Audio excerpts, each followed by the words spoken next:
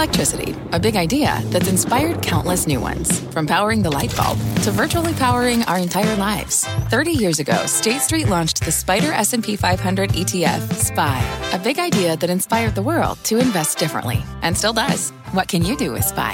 Before investing, consider the fund's investment objectives, risks, charges, and expenses. Visit ssga.com for a prospectus containing this and other information. Read it carefully before investing. SPY is subject to risks similar to those of stocks. All ETFs are subject to risk, including possible loss of principal. Alps Distributors, Inc. Distributor. You're listening to The Exchange. Here's today's show. And thank you, Scott. Hi, everybody. I'm Kelly Evans. Here's what's ahead this hour. New credit card spending data show even more of a slowdown than the retail sales report told us earlier this week. Still, one portfolio manager says the consumer has never been healthier. He'll give us his reopening pick that's climbed 88% over the past year. Plus, the March outage in crypto platform Binance just happened to coincide with a $1 trillion drop in the crypto market. And now hundreds of traders who couldn't access their coins that day are seeking compensation. We talked to the private equity firm bankrolling this lawsuit about what kind of precedent it could set. And is the Delta variant and new mask mandates in major cities bringing the rebound in restaurant visits to a screeching halt? We'll talk to the CEO of P.F. Chang about that and the ongoing labor shortage. But we begin with a check on the numbers today. Come take a walk with me. As we check on markets this hour, you wouldn't know that it was a big down day this morning. Dow was down more than 300 points, but we're well off that right now as we fought our way back to flat with a 7-point gain. We're up 15 on the S&P right now, up 79 on the Nasdaq. We'll tell you about that in a moment. But first, let's look at some of the material names taking a hit as commodity prices fall and worries grow about the economic rebound. Freeport-McMoran, the copper play, down more than 4%. Cleveland-Cliffs down 5%. Jan Hatzius at Goldman lowering his third quarter GDP estimate to just 5.5% from 9%. All of these are some of the worst performers in that space today. By the way, before we move along too quickly, Cathie Wood this morning also said she expected more downside pressure in the commodity space, especially from a lifting dollar. Now, that brings us to technology, which is outperforming today. NVIDIA and Cisco, common theme here, earnings. Positive stock reaction setting the tone, offsetting some weakness in the hardware names. NVIDIA's hanging on to about a 5.5% gain. Going the other way, Robinhood. Those shares are down sharply today. Here they are, almost 8% lower. This after posting their big loss last night, but also saying they expect volume to slow in the months ahead, earning them some criticism. Jim Cramer saying, why go out on a limb like that? Hood still under the hood, not looking so hot today. Meantime, the economic impact of the Delta variant is starting to show up across the country. Steve Leisman is here with his road back barometer for us. Michelle Meyer also joins us. She's head of U.S. economics at Bank of America with some card data speaking to this trend as well. Steve, let's start with you. Thanks, Kelly. The effects of the Delta variant are indeed showing up in the high-frequency data, flattening out the upward slope of the recovery for some parts of the economy, but revealing some outright declines in others. Open table reservations, they were actually above their 2019 level in June. Now they're 9% below. The J.P. Morgan card spending tracker for in-store spending, it's down 3.9%. From compared to January 2020, it has stopped improving. And UKG shift work, that's a high-frequency proxy for employment. It slipped 2.4% so far in the month of August. Most of the weakness in the data looks to be linked to the South and the Southeast, where the Delta variant has exploded, hence the sense that this comes from the Delta variant. Take a look, UKG work shift numbers. They're down in every region of the country for August. That looks to be sort of a seasonal component to it, but they're down much more sharply, you can see, in the Southeast. That's that second red bar there. Growth in open table bookings in Florida and Texas declined sharply. Down much less in California and New York. That again suggests a Delta connection. There had been, by the way, a steady increase in spending in stores. That's according to J.P. Morgan's credit card data. But the gap looks once again to be widening with the data that shows the spending for card not present. That's the online spending there. Wait till you get to the end there. You can see that gap widening once again. Goldman Sachs, as Kelly said, just slashed its third quarter growth forecast because of Delta, saying it hurt both consumption and on the production side. Others may follow suit, especially if the weak data we've seen in the South spreads to the coast and up north. Kelly? And Steve, stay right there as we turn to Michelle Meyer. Michelle, you've also got data showing a slowdown, and especially a slowdown in leisure spending, airports, hotels, restaurants, and bars. Yeah, we've been actively mining the high-frequency data. Some of the indicators Steve had mentioned are top on our list, as well as our own proprietary data, aggregated Bank of America credit and debit card data. And, we've been really kind of pounding the tables over the last few weeks that there is a clear impact from the Delta variant in the data. And what stands out the most is this proxy we've created for leisure services spending, which has airfare, lodging, restaurants and bars and entertainment services. This peaked on a 2-year growth rate right around the first week of July and has been steadily slipping since then. It's a clear downward trend, loss of momentum in this indicator, with some categories seeing outright declines. So we do think in the high frequency data that the services economy, which was booming and was the main source of growth throughout the spring and early summer, looks to have stalled out. Yeah, this is a big news flash, if we want to call it that. Michelle, where are you on the Fed taper at this point? Yeah, so, similar to what you were just referencing about some of the forecast changes we've seen across the street, we actually were pretty early with also taking down Q3 GDP. So we've taken down Q3 to actually 4.5%. We did that earlier in the week on the back of the card data and the retail sales numbers that confirmed our card data. But what does it mean for tapering? So I think that this clearly takes September off the table, the data we're seeing, for them to announce the taper in September. I think November is still in play. If you see signs that the economy is coming back to, stronger growth, if the COVID numbers come down, if this proves to be a proper wave in the pandemic and you see a rebound of activity, I think November is very much in play. There is a sense within the minute that Fed officials want to get going with tapering, but they only want to do so clearly if the data allows for it. I'm tweeting this, Michelle, so give me a moment. So, Steve, I know you're probably digesting this as much as I am. We've been reporting all week about how the Fed's just getting ready to announce the taper in September. Now Michelle's here telling me that September is out the window for them. Well, first of all, nobody is talking about a taper decision by the Federal Reserve that is divorced from the economic data. I think the question becomes this. It becomes a question of risk management. And here, I guess I'm going to part a little bit with Michelle on this, which is that there's a bunch of folks at the Fed who are worried, not necessarily about inflation right now, but inflation down the road, and want to position the Federal Reserve to be in a position to combat inflation if they need to. And they're kind of in a hurry to get into that position. And really it gets to the data, because, Michelle, what I'm seeing in the high-frequency data is not the kind of declines we saw when the Alpha variant came around. I'm seeing things top off, go flat a little bit in terms of their growth, or their return back to zero. And I'm seeing some stuff dip down a bit. I don't think it's huge right now, and I don't know that it's enough to sort of stop the Fed in their appointed rounds of trying to get that taper going so they can have the flexibility to fight inflation. Last word, Michelle? Yeah, sure. Look, I agree. Fed officials, many are itching to get going with taper, but only to the extent that they think they're meeting the criteria for substantial further progress towards the employment goals. And if the next jobs report ends up being softer because of what we're seeing in some of this high frequency data, it will prompt them to wait until they gather more data, more evidence about what comes next for the economy. So to me, the most likely scenario is in the September meeting, they put out kind of a placeholder for a taper, some greater guidance about data dependence to get going with taper. And then depending on how that data, and that data being the jobs numbers, progresses, they can go ahead and announce it when they think the coast is clear. Wow.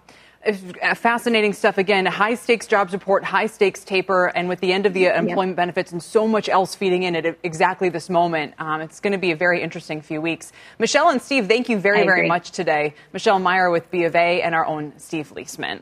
Now, interestingly enough, despite the spending slowdown we've just been discussing, my next guest says the consumer has never been stronger and will be able to keep the economy's engines going. I see him nodding in the periphery of my eye. There's Sandy Villery. He's co-portfolio manager of the Villery Balance Fund, and he has a reopening pick that's nearly doubled over the past year. Sandy, make your case.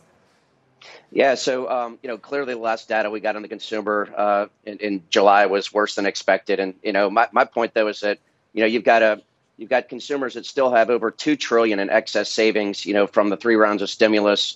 Household net worth is still near highs. You got 401k balances near highs. And I think when the employment situation gets a little bit better, right? So we got 9.5 million unemployed, but you got 9.2 million job openings. So I think as kids are going back to school, parents can go back to work. And you've also got the unemployment benefits. They're going to run out in September. So I think all this equals, a pretty solid situation for the consumer despite the fact that we're seeing, a recent slowdown on certainly the furniture and the goods side of the equation as opposed to the services side. So we want to buy these dips in here. And if you get some news around tapering and certainly going into September, which is the worst month for the market of the year, we want to use that as an opportunity to buy reopening plays and look forward for the next 12 months. Sure. So, and your plays will be interesting to people because they are a little more under the radar. First Hawaiian, Caesars, and Palomar Technology. Which of these is up 88%? I mean, I can imagine First Hawaiian and Caesars should be up nicely off the bottom last year. Yeah, Caesars has been just fantastic. And, a lot of times you can bet on the horse, you can bet on the jockey. And this is one where Tom Reeg has done such a phenomenal job that we're certainly betting on the jockey. They just made a $4 billion acquisition of William Hill. They're going to be getting into iGaming and they're going to spend another, $1 billion on online gaming and iGaming. And so I think this is going to be continue to work out pretty well. I mean, their peers tend to trade, 11 to 13 times cash flow. They're going to make $10 a share in cash flow eventually. And so we think it's a $125 stock and has a lot more upside and the perfect type of stock we want to buy on dips. Yeah. And we still do like First Hawaiian a lot as well as a reopening play. One quick point on First Hawaiian. I mean, how nervous do you get when you hear people go, well, spending slowing down, maybe they're not going to taper in September. And listen, even if they do, you've seen bond yields drop 0.5 point all summer long with that idea baked in. That must make somebody nervous about the financials. Yeah, exactly. And so when you see yields going down, right, that's going to be a tailwind for technology. And I'm actually going to take profits in technology as it has that tailwind. And when yields go down, you see the 10-year where it is, that's going to be a tougher spot for financials. I want to buy it and go against the crowds. And I think yields are going to go up later, probably in the year, if not next year. And I think that's when financials are going to start to get a little bit of net interest margin and make some money. And so I want to buy things when they're contrarian and undervalued. Right. Again, though, if rates don't go up, then, maybe a little bit different story. But let me ask you about Palomar Technology, because despite its name, it's actually a P&C insurer, right? Yeah. Yeah, this is a very interesting story. I mean, just focused on places that people don't want to go. Earthquakes, actually back to Hawaii, they do, all sorts of, earthquakes and things along that line. So we're pretty excited about this one. And their technology just gets so granular that their underwriting is just much better than any of their peers. And they just continue to take share. The total addressable market is enormous. They just scratch the surface. And as they offer more and more products, the TAM even gets larger over time. So we think this is going to be a good one. It's been beaten up and just a great one to put away in sort of small cap land here. And we get two very different pictures of the consumer and the economy in the last few moments. One, a story of a slowdown, and yours more a story of staying power. Sandy, it's good to have you with us. Thanks so much. Thanks, Kelly. Sandy Villere with the Villere Balanced Fund. Coming up, Binance is facing a legal battle involving hundreds of investors who say a major outage on the crypto exchange cost them millions. We'll speak to a private equity firm helping with the legal bills and what could be a landmark case for crypto. Plus, Macy's is on pace for its best day since May after blowing earnings estimates out of the water and hiking its full-year forecast. We'll break down the quarter and ask whether this growth is sustainable. We're back in a moment. At the UPS Store, we know things can get busy this upcoming holiday. You can count on us to be open and ready to help with any packing and shipping or anything else you might need. Is there anything you can't do? Actually, I don't have a good singing voice. The UPS... Nope. But our certified packing experts can pack and ship just about anything. At least that's good. The UPS Store. Be unstoppable. Most locations are independently owned. Product, services, pricing, and hours of operation may vary. See Center for details. Come in today to get your holiday goodies there on time. What's on the horizon for financial markets? At PGIM, it's a question that over 1,400 investment professionals relentlessly research in pursuit of your long-term goals. Specialized across asset classes, but united in collaboration, our teams provide global and local expertise. Our investments shape tomorrow, today. Pursue your tomorrow with PGIM, a leading global asset manager.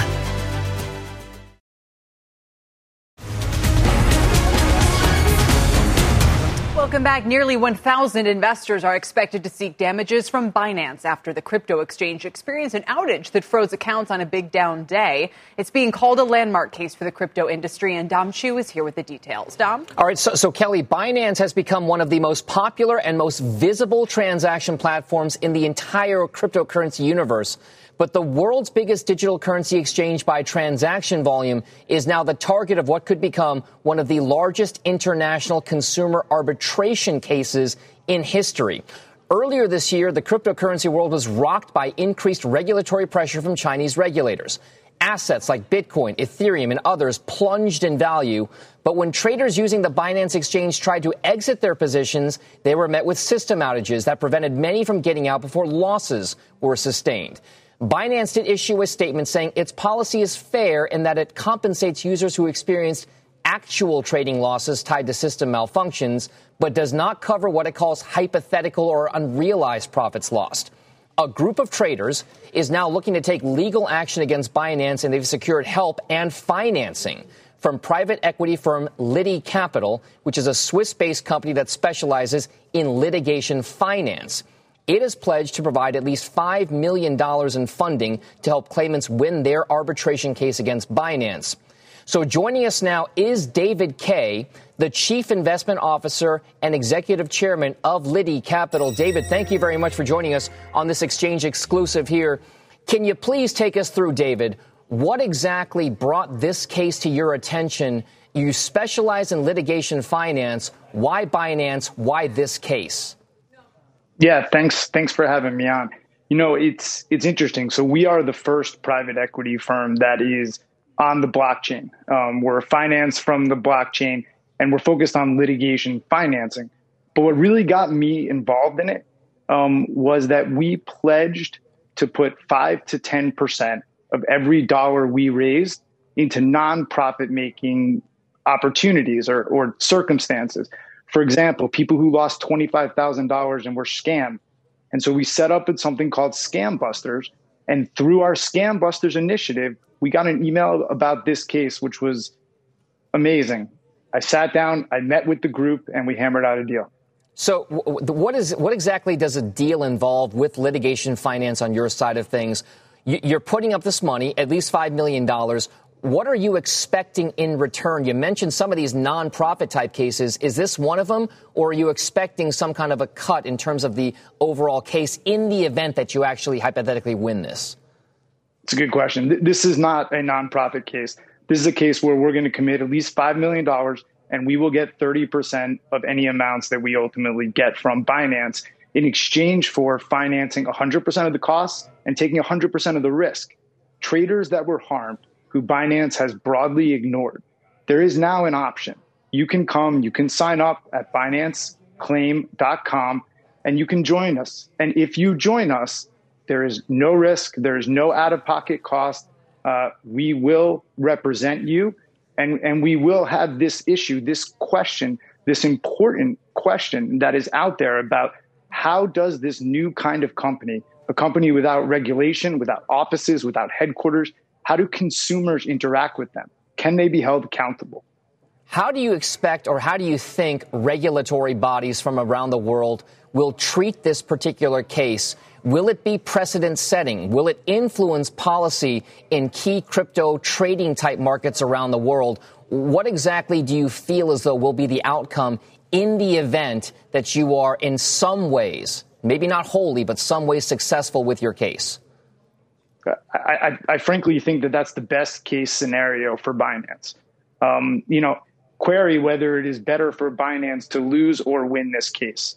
If the answer is somehow that they can avoid regulation in any jurisdiction around the globe, and then as a result, not have to face any potential compensation claims from customers that it hurts. I mean, Dom, the last 50 years, developed countries around the world have created a system to protect consumers, both generally and in large, complicated financial transactions. If this can't be regulated and there's no place for customers to seek recompense, I think what you're going to see is you're going to see regulators have to step in. That means that they won't be in a position to protect their citizens, to offer them an option. I mean, when you set up a exchange, you and I couldn't just wake up one day and set up an exchange. There are rules. You're required to have certain amount of assets in country just in case something like this happens. And importantly, you are required to submit to jurisdiction in that country so that the regulators and the government can protect its citizens. So I think this is a really important case. It's a landmark case both for crypto, period. It's very, very interesting, David. It's Kelly here. I just have one question. Would you distinguish between Binance's global operations and what it's doing in the U.S.? I mean, this is still a heavily used platform. Yeah, I would. I think that, well, let's put it this way. You have entities like Coinbase who are trying as hard as they can to follow regulation. And I'll tell you, our group is made up of futures and leverage products traders. And when the CFTC came out with regulations about a year ago that touched on crypto, Coinbase and others that are trying to follow regulation, they shut down their futures and leverage trading products. They're not operating. Binance ignored it. And now look where we sit. Now, David, finally, before we let you go, I know that Kelly and I have been talking at length today about this particular story. What exactly do you think will be the reaction from Binance when it hears this arbitration case being brought? Now, it's being brought in Hong Kong. The claimants, what kinds of stories will they tell to try to persuade the arbitrators over there to rule in their favor? I mean, I'm as curious as you are. To see what they're going to say. You know, I'll tell you that they've set up this private dispute resolution mechanism. It costs $65,000 per case. OK, so you have to pay for the arbitrator and the center based on their view of this contract. If even the 700 people in the Discord group want to bring a claim, that's $45 million that needs to be paid just to be heard. So I'm very curious what they're going to say. We hope that they will come do the right thing by their customers. And if they don't, then we're going to need to see how their system has been working and what happened on that day and other days, and let it see the light of day and have an arbitrator decide whether a trader, okay, there's one person in our group who had $12 million. Bitcoin started to go down. He tried to close out his transaction. He had pictures and videos of him trying to close out the transaction. He could not close the contract. And by the time the site got up, Binance had completely liquidated his account. He had $0.00, notwithstanding that he did everything right. You tell me, whose responsibility is that? Is that his? We don't think so. David, very interesting. Thank you for joining us to explain how this will work, what's at stake, and who's involved. David Kay of Liddy Capital, and Dom, our appreciation as well for your reporting on this. Dom Chu. Coming up, Amazon is shopping for space as it reportedly opens several large physical retail locations it's planning to. Is an Amazon department store coming to a town near you? Plus, a decades-long drought is forcing federal officials to declare the first ever water shortage for the Colorado River Basin. Up next, we'll look at how the growing water crisis out west is a new focus for Wall Street. At the UPS Store, we know things can get busy this upcoming holiday. You can count on us to be open and ready to help with any packing and shipping or anything else you might need. Is there anything you can't do? Actually, I don't have a good singing voice. The UPS... Nope. But our certified packing experts can pack and ship just about anything. At least that's good. The UPS Store. Be unstoppable. Most locations are independently owned. Product, services, pricing, and hours of operation may vary. See Center for details. Come in today to get your holiday goodies there on time. Welcome back to the Exchange, everybody. Dow has turned lower again. As you can see right here, it's down 75 points right now, about 85, so it's dropping as I speak. We were briefly higher at top of the hour, but we were down 300 at the low, so we're nowhere near that yet. The S&P still up 5, the NASDAQ still up 42. In terms of sectors, obviously tech, staples, and healthcare are among the leaders. There's tech with a gain of 1%, a notable mover to the upside today, while energy is by far the biggest laggard. It's down 3%, and crude is on its longest losing streak since February of 2020. We heard Kathy Wood talk about that this morning. Also, take a look at the Crane Shares China Internet ETF, the K-Web. It's down another 4% today. Alibaba, JD.com, Baidu, they're shedding again as well, 3 to 6% on concerns about Beijing's tech crackdown. I mentioned Kathy Wood a moment ago. She also had some issues with the near-term possibilities for these names. Take a quick listen. We have never said that Chinese names are uninvestable. What we have said is because of the social engineering, it seems, or re-engineering that's taking place in China, that the valuations associated with these companies are damaged, and we don't think they're going to go up anytime soon. She also said the way that China nationalized its after-school education industry seared the memory and left a lasting impression. Remember, a lot of these names are down 40 to 60% from their recent highs. Now over to Rahel Solomon for a CNBC News update. Rahel? Hi, Kelly. Hello, everyone. And here's what's happening at this hour. The Taliban breaking up another protest with gunfire, this one near the airport in Kabul, where we see a long procession of cars and people carrying an Afghan flag that's really become a symbol of defiance. Unclear at this point if there were any injuries. And on the news, evacuating the thousands of Americans still in Afghanistan, and a look at who is leading the Taliban and how they will govern Afghanistan. That is tonight at 7 p.m. Eastern.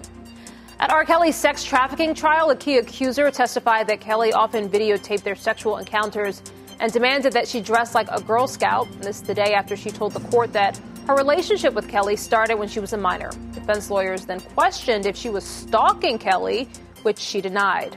And the Biden administration says that it will erase student loan debt for more than 300,000 Americans. The plan applies to people with disabilities that leave them unable to earn significant incomes.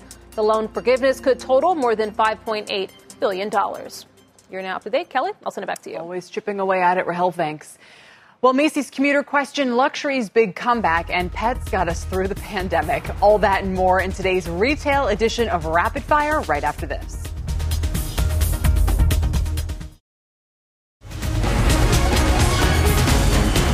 Welcome back, everybody. This is a very special edition of Rapid Fire. It's all retail. There are so many stories here right now, and this is going to circle back to our discussion at the top of the hour and help explain what is going on with the consumer. Here to break down all of these headlines, let's welcome in our Bob Pisani, Courtney Reagan, and Jan Kniffen, CEO of J. Rogers Kniffen Worldwide Enterprises. Great group to get into all of this. So let's start with Macy's. The shares are soaring after they had a monster second quarter. They're on pace for their best day ever. The department store beat EPS estimates. By the way, there's Macy's up 22.5% right now. It's also about a $22 equity. So they beat estimates by more than $1 on EPS, crushed sales expectations. They doubled basically their full year guidance, reinstated the dividend, approved a $500 million buyback program. The CEO still sees two question marks for the retailer. Listen. Back to office is in flux right now. You've got a lot of companies that are shifting their date about when the back to office is going to be. Everybody's talking about hybrid. And how does that office worker, when do they come back? Are they comfortable in coming back? And are they going to shop in our stores? That's a question mark. And clearly international tourism, we do not expect to come back in 2021. Courtney, here's my question. What was the deal with Macy's this sounds like a dumb question, during 2020, okay? I imagine that department stores were pretty rough, but maybe here and there were some bright spots. I mean, if we're going into a pandemic-light environment for the winter, what is that going to look like for Macy's? And why don't investors seem to care today? They seem to think that it's just all wonderful times ahead. Yeah, so good question, Kelly. Macy's, of course, was considered a non-essential retailer, so it was mandated to close its stores for quite a while. It did have some pretty good traction on the website, which CEO Jeff Gennett says now makes up almost a third of total sales. It was even more than that during the pandemic because customers didn't have the option to shop in stores. But overall, 2020 wasn't a great year for a retailer like Macy's. And things have really started to pick up. And some people are pointing to what we call revenge spending, or us coming out of hibernation and sort of wanting to treat ourselves to a new dress or maybe some new makeup for the first time that we've seen friends or gone to an event for a while. And so I asked Macy's CEO Jeff Gennett, is this something that's really sustainable, or is this just sort of a moment of time where pent-up demand is getting unleashed all at once? And he says that he does believe that it is sustainable and that Macy's attracted 5 million new customers during the quarter. Wow. The trick, of course, is to keep them coming back, which I asked him about. And he says, he has strategies in place to do that with the website, with the app, with the stores, with new vendors. But it's funny, Kelly, with the Delta variant, I'm worried, admittedly, just personally, about what could happen. Mm-hmm. But none of these retail CEOs really are. They haven't seen it yet in the data. They haven't seen the slowdown even in the areas where they're reissuing the mask mandates for their associates. Very interesting. So, Jan, we also saw Kohl's topping estimates. They had growth driven by higher in-store sales, rebound in customer traffic. We've been talking at length about how sort of troubled to the point of going extinct department stores are. What is this news flow now telling you? Should investors be a buyer of these stocks or a seller of this strength? Oh, no, these two are going to play well. And I think what we're saying is these are last men standing, right? I mean, Penny's is essentially gone. Sears was already gone. Stage Stores is gone. None of the players are still there in the space. And, we talk about not that many stores closed last year because majors didn't close that many. But there were about 30,000 retail stores closed permanently last year and 100,000 restaurants. Wow. That money goes somewhere. And we're certainly seeing right now it go right into on your back. People are buying clothes. People are buying shoes, accessories. So it's great if you're a vendor, and it's great if you're one of these third-party sellers of these vendors right now, because they're the only place left for those sellers to be. And so there's Kohl's, Bob, up 8%. Give us some perspective on these stock moves. Well, as usual, I'm the curmudgeon here. The way I look at this, is there a fundamental reason to own department stores? Make a growth story argument for me, and I don't see it. I see them still losing market share long term. I see them losing to Target. I see it to Walmart. I see it to Costco, even TJX and the discounters. So given that there's a secular decline story, I don't understand the bull argument. Now, the question becomes, what's the right price to own them? I agree Macy's may not disappear, but the question becomes, what's the right price to own them given the valuations? Let me jump in, and I want everyone's answer to this, but Bob, let's also let this be a peg to move into our second topic here. The Wall Street Journal is reporting that Amazon is looking to move into department stores. So if this whole idea is so horrendous, Jan, what does Amazon see here? And what a strange, ironic twist of fate if Amazon emptied all existing department stores only to replace them with its own content. I've been telling you guys since 2014 that Amazon needed 1,000 stores, and that they should just go buy Kohl's and save themselves the aggravation of building them themselves. I have not changed my mind about that. Amazon has been a pretty bad brick-and-mortar retailer. They're a great online retailer. They could buy talent, they could buy private label, they could buy brands if they just went out and bought a real retailer and let them run that business for them. But assuming they do it themselves, the reason they're doing it is very simple. They are not growing fast enough online anymore. People like Walmart are actually growing a little faster online than Amazon is. If you just look at percentage gains. So they need to take that money back from the other players because they only do half of the retail business online in the country, only half. But the rest of the retail business is out there. 80% of it's still not online. They need to be in the stores. Okay. Everybody needs stores. Everybody needs to be online, including Amazon. But Courtney, what they're doing, if they bought Kohl's, that would just be selling Kohl's inventory. Amazon is saying we have a lot of our own brands. I mean, I think I've purchased many of them without even realizing it. And we've talked over the last few weeks here about, even I've been looking at my Amazon Prime account and saying, I don't watch the video. I don't think I really need the 2-day shipping anymore. All I really do is go to the grocery store every couple weeks. Like I kind of, I offer it as just one little consumer who's been a member for 16 years going, I don't know, is it worth $100 and whatever dollars?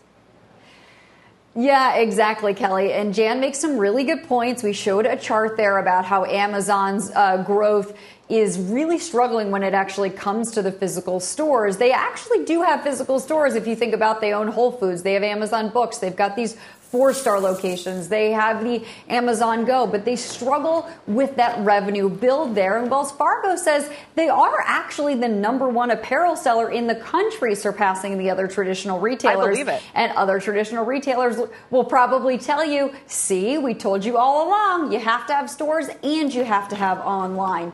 And so when I asked Jeff Gannett about it, he kind of said, look, I'm surprised it's taken them this long to do this. When I asked Kohl's CEO, Michelle Goss, about it this morning, she said, yes, of course, we have a partnership with them already with their returns program and selling some of their goods. And we already basically compete with them. And Kelly, right, to your point, a lot of the other retailers had to catch up to compete with the 2-day shipping. Yeah. So I don't know. I think maybe everyone would say the right answer is to have both and to do it fast, to do it well, and to have the right brands. And so everyone's just sort of copying each other's strategy. What's old is new again. Well, Bob, listen, I want your take on this. We've also got to talk luxury and pets, though. So with Go ahead. Me 10 seconds. Yeah, go ahead. Omnichannel is fine, but let me just say there's less here than meets the eye. $480 billion in revenue from Amazon.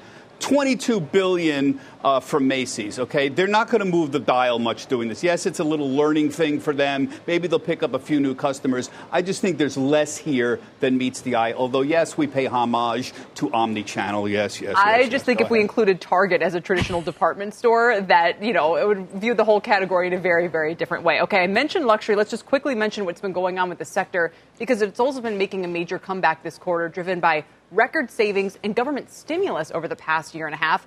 Also rising vaccination rates. For instance, look at Tapestry. They just beat sales estimates for all three brands, Coach, Kate Spade, and Stuart Weitzman. They're just the latest in the luxury space to have strong earnings after Ralph Lauren, Capri Holdings, and LVMH. I almost, Jan, want to use this as an opportunity to just let you song and dance about how much you love Ralph Lauren. If they, give us a stock pick. What's your number one stock idea for our audience right now?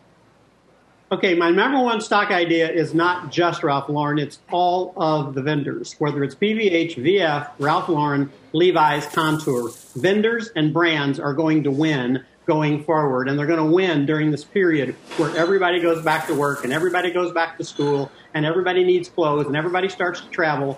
The brands are going to win. Higher end's probably better. Capri and Tapestry maybe.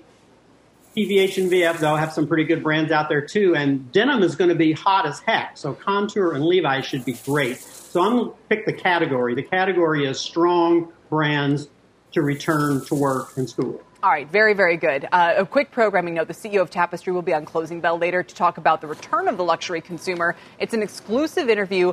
Make sure you don't miss it. But we have to mention the term of the day, which is furry annuity. Before we go here, we're talking about Petco, which also had robust earnings for the second quarter. The shares have rebounded after dipping in the red pre-market. The CEO was on Squawk Box, and he said 10 million pets came into households last year, and he does call this the furry annuity, Bob, saying it will play out for years in their favor.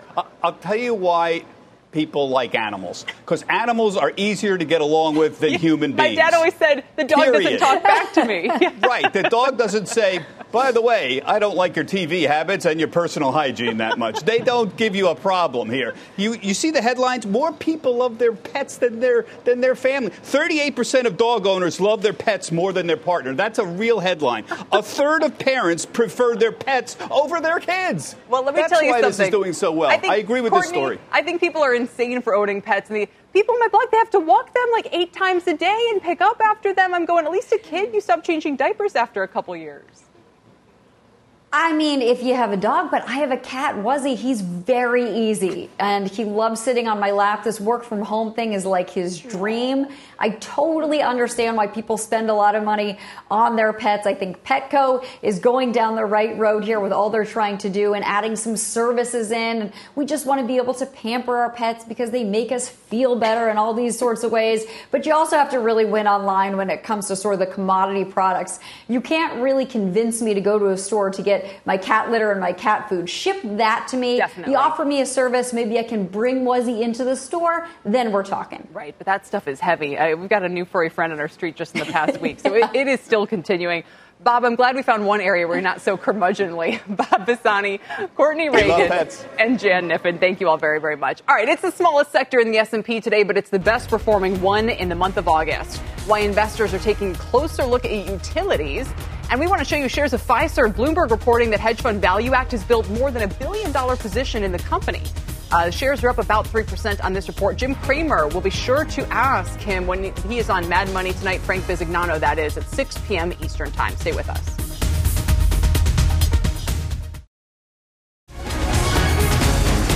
Welcome back. The utility sector may not be the most exciting or the most growth-oriented sector, but it does get a lot of attention in times of market turbulence and falling interest rates. And it's the focus of our Sectornomics this month. Dom Chu has more. Dom? All right, so it's been an underperformer over the last year-to-date period. But over the last couple of weeks, you've seen a big uptick in interest in those utility stocks.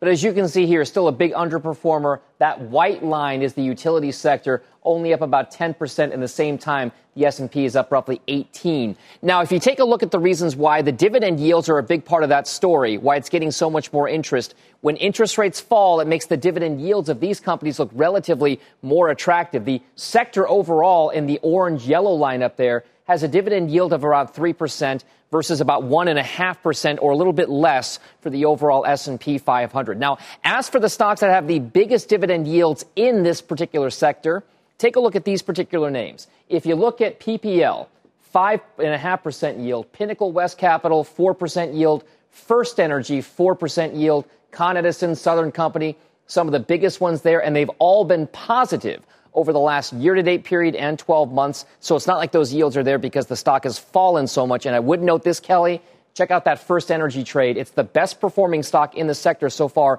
in 2021, and it has that 4% yield. It's up about 27% in that time. It's the reason why a lot of traders are still looking, by the way, at the valuations of these companies. They may still have some room to grow, especially in times of that market uncertainty. Right. Back over to you. Right. They're getting up there. Dom, thank you very, very much.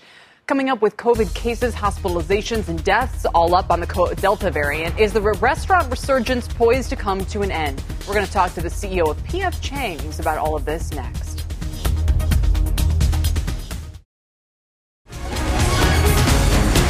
Welcome back, everybody. Restaurants are bracing for a potentially grim fall and winter again as the Delta variant surges across the U.S. New data this week shows consumers are already pulling back on restaurant spending. Will this, plus rising inflation, the ongoing labor shortage, derail the restaurant rebound? Joining me now is Damola Adamalekan. He is the CEO of P.F. Chang's.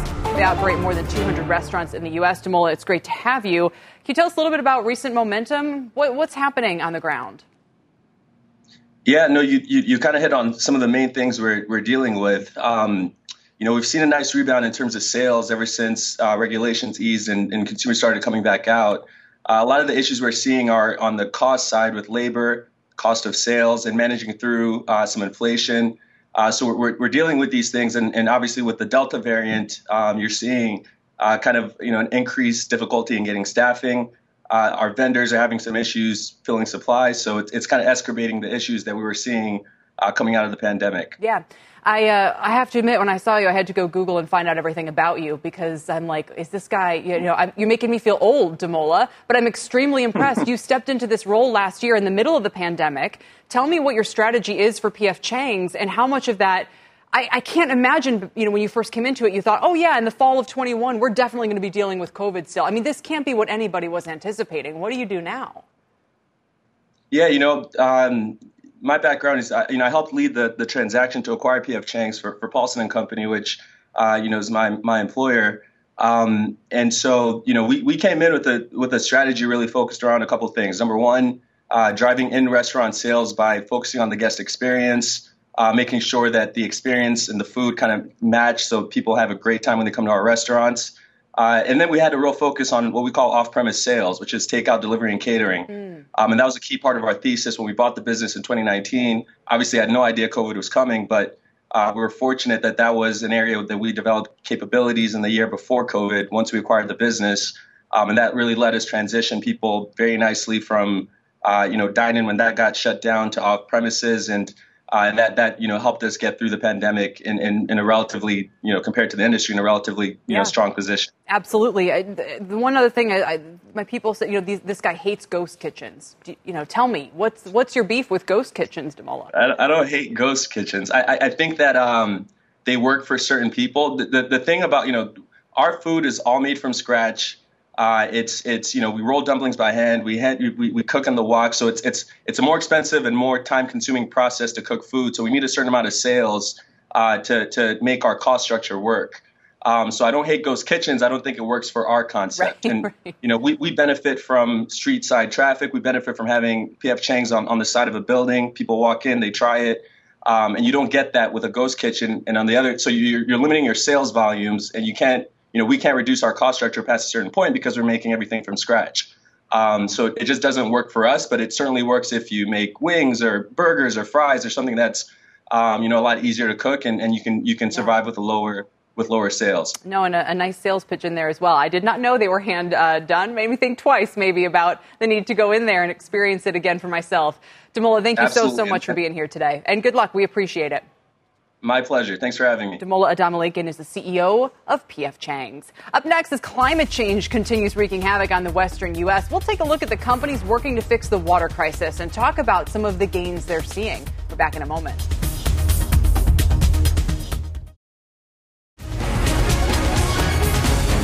Welcome back. U.S. officials recently declared the first ever water shortage on the Colorado River as climate change continues to affect flows and as California deals with widespread drought. Christina Partsenevelis is here with more on this declaration and the companies working to help solve the water crisis. Christina? Well, Kelly, water as a commodity is scarcer than it's been in decades. And like you mentioned, U.S. officials declared the first ever water shortage on the Colorado River. And that's going to trigger water cuts in several states come January 1st. So 60% of the state's population resides in South Carolina. And even that region just issued a water supply alert calling on all to conserve and prepare for continued drought. And to make matters worse, there are some problems at an LA sewage treatment plant after a massive spill just last month, and that's reduced the region's water recycling capabilities as well. And so as a result of this water predicament, water stocks like Global Water Resources, American Water Works, just to name a few, are benefiting, and they're all higher on the month. And even water resource company themed ETFs are seeing higher returns. For example, First Trust Water ETF, Invesco Water ETF, they're all up double digits year to date. And the drought could affect chip makers. Intel and Taiwan Semiconductor plan to open new facilities in Arizona, and they need a lot of water to cool equipment and clean silicon wafers. But for now, the cuts will primarily affect agriculture in the state. And with clean water becoming an increasingly scarce resource, water is more valuable than it's been in decades, and so are the companies that supply it. It's fascinating, especially connecting it back to the chips, and I can only imagine all the other industrial capabilities. Christina, thanks. Christina Partsenevelis. That does it for us on The Exchange, everybody. You've been listening to The Exchange. Make sure you're subscribed to get each episode every day, same time, same place. This podcast is supported by FedEx. Dear small and medium businesses, no one wants happy customers more than you do. So you need a business partner just like you. Like FedEx, who understands your passion for serving your customers because they have the same commitment towards you.